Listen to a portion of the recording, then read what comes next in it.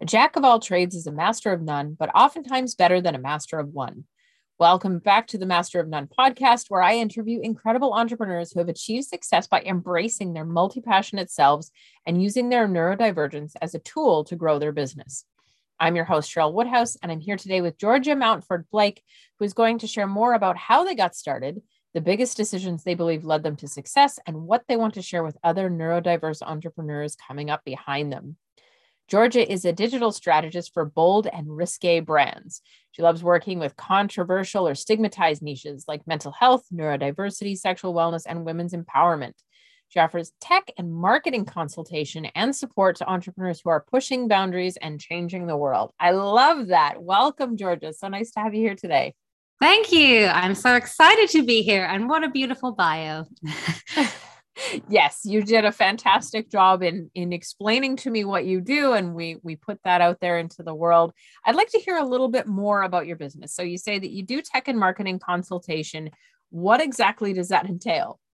Well, this is why I commented on the bio, because it's been so difficult to write something that describes everything that I do. So tech and marketing is obviously super broad. And so is my skill set, as I think a lot of us are familiar with. So what I spend most of my time doing is helping businesses understand how to amplify their voice online, how to advertise, especially if they are in an industry where there are certain images or words or whatever that are not allowed to be in the ads. And I consult on a strategy that will get them in front of the audience that they want to be in front of. And that's right through from content, traffic, the funnels, everything. We sort of map it all out. And I have a bunch of different packages that I can offer to a business owner, depending where in their journey they are and where the gaps are in their marketing plan. And then with the tech side of things, I found, that's my original background. I was a software developer and automation specialist. So it's super exciting to see how much of the things that I used to do in the nerdy coding way are now accessible to small businesses.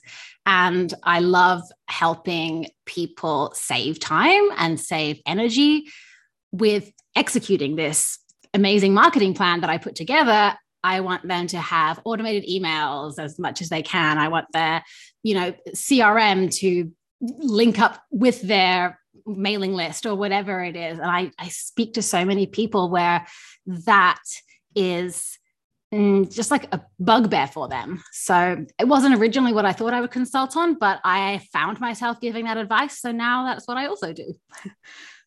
I love that. That's fabulous. It's like you're the grower, you're the farmer, and you're the baker. You're taking everything and kind of bringing it together and helping them create a finished product and helping them with that implementation piece where so many people struggle. Exactly. How did you get started doing that? Oh no, this question, there's no start. It's all just so many different twists and turns, I suppose. I was a software developer. That's what I studied at uni. I did journalism and IT. Back then it was just called IT. We didn't even have like computer science and game design and whatever else. So I left university, was working as a software developer, and I was also teaching pole dance. This is my fitness pursuit of choice. And that was just calling to me, that studio. I couldn't not volunteer to help market and grow the studio. I was doing their website stuff. I'm a teacher there, so I'm kind of part of the team anyway, but I'm volunteering weekends and evenings to make flyers. And at some point something had to give, and it was the full-time job. So I quit software, went into running a pole studio full-time, did that for 6 years, continued freelancing because we like to do all the things. And so I was still building websites for other people and learning on the job how to do social media and digital marketing and all sorts else. And I guess long story short, from there, eventually I moved overseas. My husband got a job in tech, so I left behind that studio life in Australia. And now I help people in similar niches. Like that's how I found the niche that I'm in because I was connected with pole dancers and boudoir photographers and people in the sex work industry because they were my friends and colleagues. So it kind of grew naturally from there. And I found that I loved working with those people. I was working with a lot of other entrepreneurs, taking any client that could pay was an ideal client at the beginning. And eventually I realized that these were the people that I had the most fun serving. So that's where I am now. My favorite thing about this is that the niche development for neurodivergent entrepreneurs is such an organic thing. And you're such a perfect example of that. Like everyone says, when you're starting your business, you need to pick a niche, you need to be a specialist, you can't be a generalist, etc. We make such good generalists, don't we? Like Yeah, we really do. That's hence the name of this very podcast. Mm-hmm. And the niche always emerges as, these are the clients that I really enjoy working with right now. They give me meaning, they give me purpose. And it sounds like that's what it was for you. Yeah, definitely. And it comes with enough challenge. It gets a bit stale. Like at first, it was a lot of fun trying to figure out the nuts and bolts of marketing for different kinds of industries. But once I've done a few, I'm like, okay, I'm just now paper pushing almost again. So these niches constantly have fun things for me to try figure out. Yes, that's amazing. I love that. Okay. Here's for the nitty gritty question. If you don't mind sharing, do you have a diagnosis or are you self-diagnosed? How's that journey? I don't have a diagnosis. I'm potentially a fraud, but I don't think so. I'd be very surprised by now if I don't have ADHD. I never labeled it that. I was always scatterbrain, head in the clouds, all of those things. And for a long time, I thought the symptoms that I now realize were ADHD were a result of my hectic life. I'm running a pole studio. I'm performing at all hours of the night. Like I can't have my house in order as well. So it took me ages to really realize that this wasn't something that would just get better when I got organized, when I became an adult. Moved here. I've been now in Seattle for a bit over 2 years. And with the pandemic, those symptoms became even worse. And it was a kind of two-pronged revelation for me when I to realize what was going on. And that was partly TikTok, because it just self-diagnoses everybody. It's the dopamine slot machine app. So it's just, of course, there's going to be a ton of us on there. But it was also that my stepson was diagnosed and then his mother through that.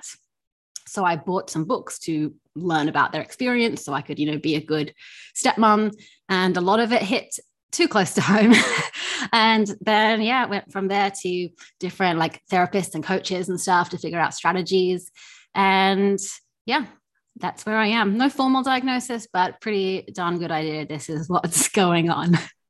Yeah, I definitely can see that. If you read an entire book about ADHD in adult women, and it resonates with you, you probably have it. If it doesn't, it's obvious very quickly, when you Indeed. talk to neurotypicals. And there's exactly the birds of a feather flock together thing as well.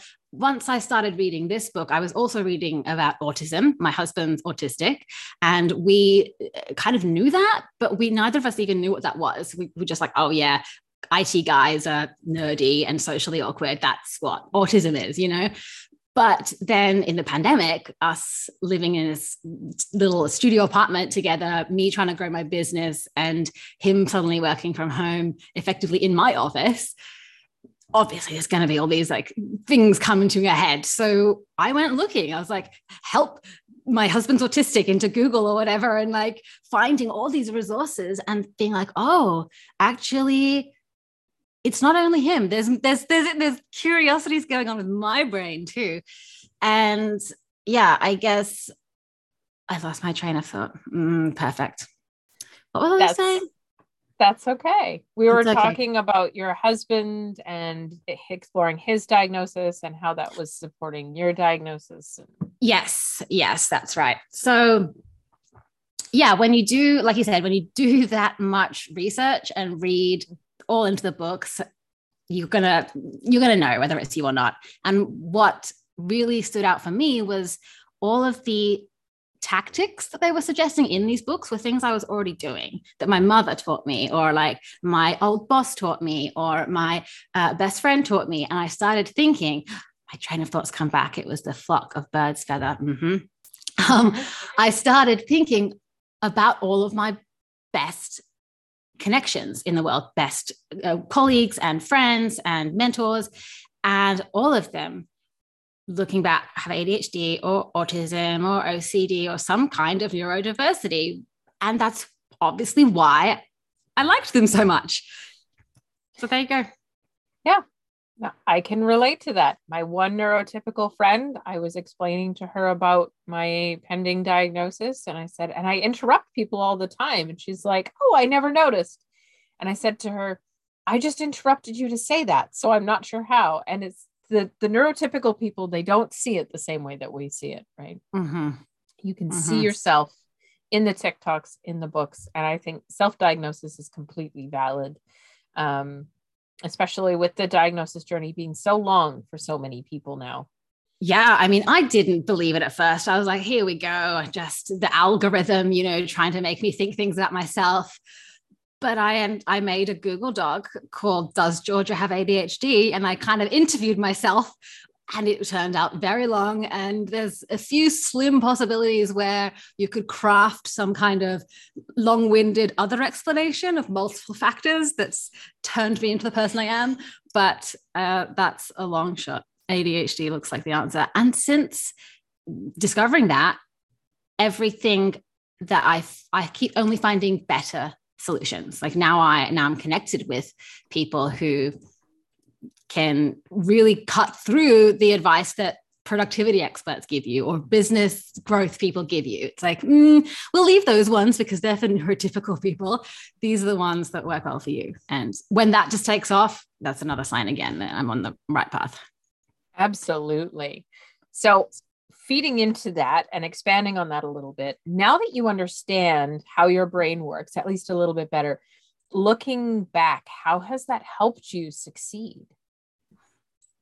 Well, it certainly made me never question doing my own thing. Like I quit my software job to run a pole dancing studio.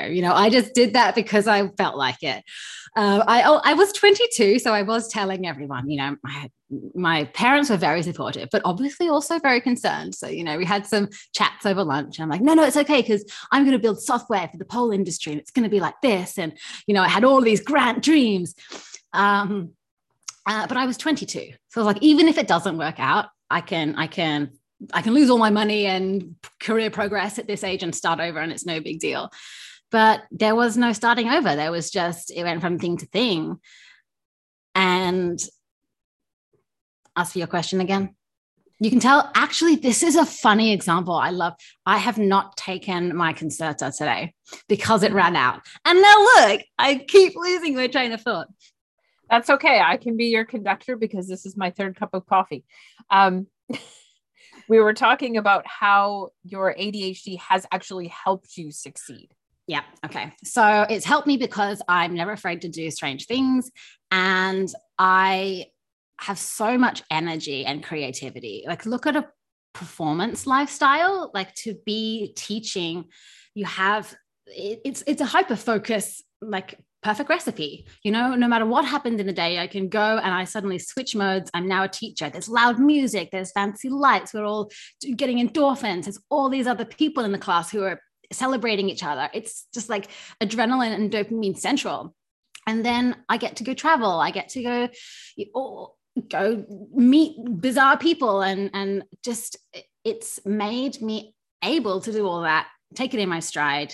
A lot of people sort of look at me and go, oh, wow, you're so brave, or you're so confident, or, how did you get that idea? And I'm like, I don't know. I just go with the flow. Like I didn't have a plan. I just kept making the next decision that looks best.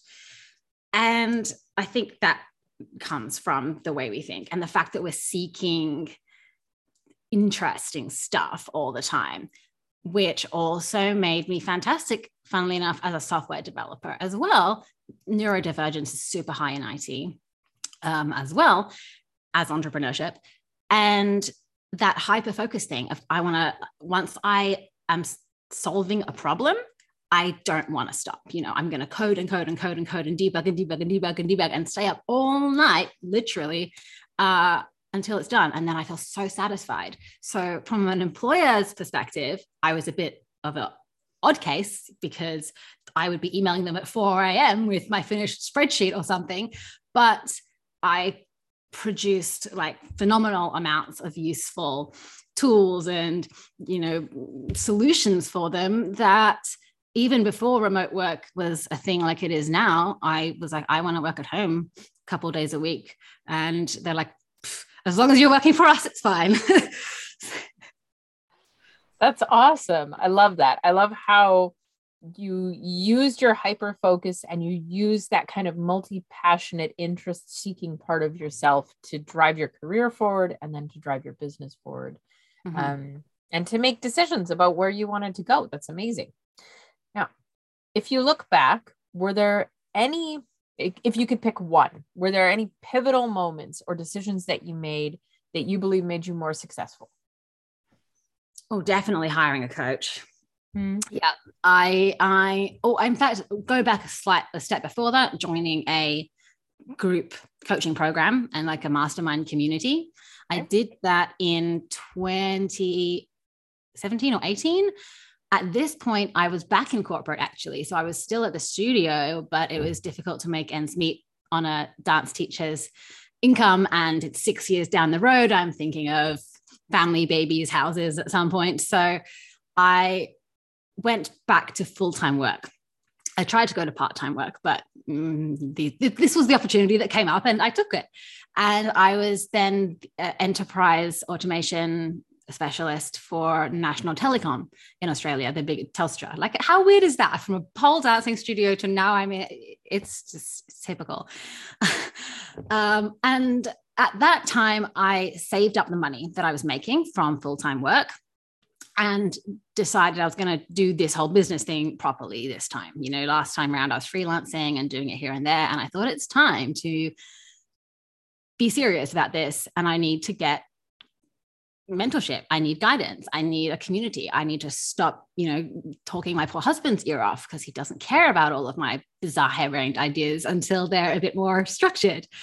And yeah, I did that. I purchased a membership and I never regretted that. I just only kept climbing up their, value ladder, whatever you want to call buyer's journey, get into the inner circle, go to live events, surrounding myself with other people who are pushing forward and are in the same headspace as me. That's changed everything. That's amazing. And I'm assuming because there wasn't very many of them 5 years ago, that it wasn't even a neurodivergent specific space. It was just kind of a general business space. Right. It was called Screw the 9 to 5. It was by Josh and Jill Stanton. And it attracted a lot of neurodivergent people, I'm sure, as entrepreneurs are. But no, it wasn't specifically positioned that way. And nor was the next one that I went into. I'm coached by Rachel Peterson in the Click. And what I noticed happened is that so many of the problems that I was experiencing as an entrepreneur they overlap with the ADHD, executive function problems and shiny object syndrome and imposter syndrome. So I was getting all this support and advice because it applied to business owners and freelancers and entrepreneurs anyway. And yeah, it was kind of lucky, I guess, that I didn't fall into a more clinical or corporate styled one, because I don't think I would have. I know there's a lot of different types of masterminds. I think one called Screw the 9 to 5 was a good indicator that it was going to be a bit more edgy and different. So yes, I've known about their community for many years. They have some really good resources. Like the members of their group are called Scroopies, right? Yes, that's right. Yeah. It's super cute. Love it. Okay. So getting support, you would say, is the number one thing that was making a difference. Investing in myself, just education, and seeing behind the curtain of other people's businesses was so eye-opening. I'm like, oh wow, I'm actually really good at this because I'm doing exactly the same as her and she's charging 3 times more. Yeah, absolutely. That makes a massive difference. Okay. Well, this has been really amazing. And you've shared a lot of really awesome things. And I think it's been very inspirational to hear your journey, because I know there are people who are still at the pole dancing studio stage of their careers listening to this right now. And they're wondering what's next. And they're wondering how they're going to get there, and if they can even get there with their brains. And I feel like you have shed some light on how that happened for you and inspired. Well, thank you. I'm glad I could. I wouldn't want any other journey. I sometimes imagine could I have stayed? Like if I hadn't quit the software job and done the pole studio thing, like where would I be now? I don't think I would have lasted. I think at some point the corporate world spits us all out. So yeah. Then we just make our own path because that's what we're good at. Yep, absolutely. On that, I wonder if this is going to be your answer, but if you could share one thing with other people who are trying to build their business, what would you say?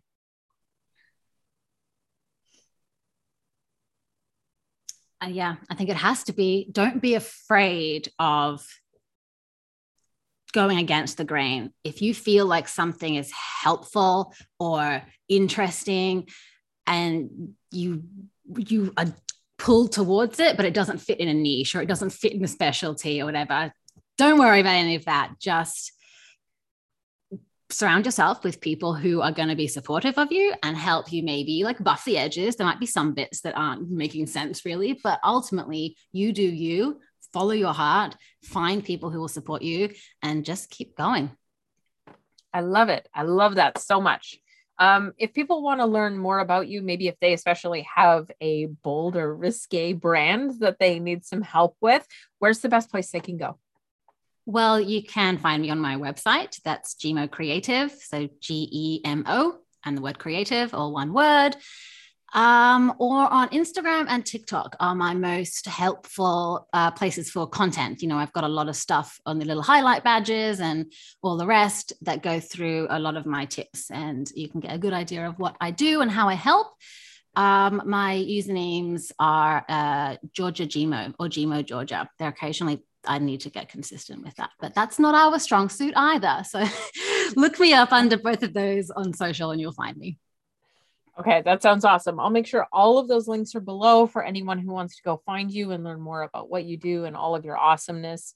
Thank you to everyone who was listening. If you liked this episode, I upload every Thursday, every Tuesday for patrons who get access a little bit early. So make sure you subscribe so you can listen to the next episode. This has been Master of None.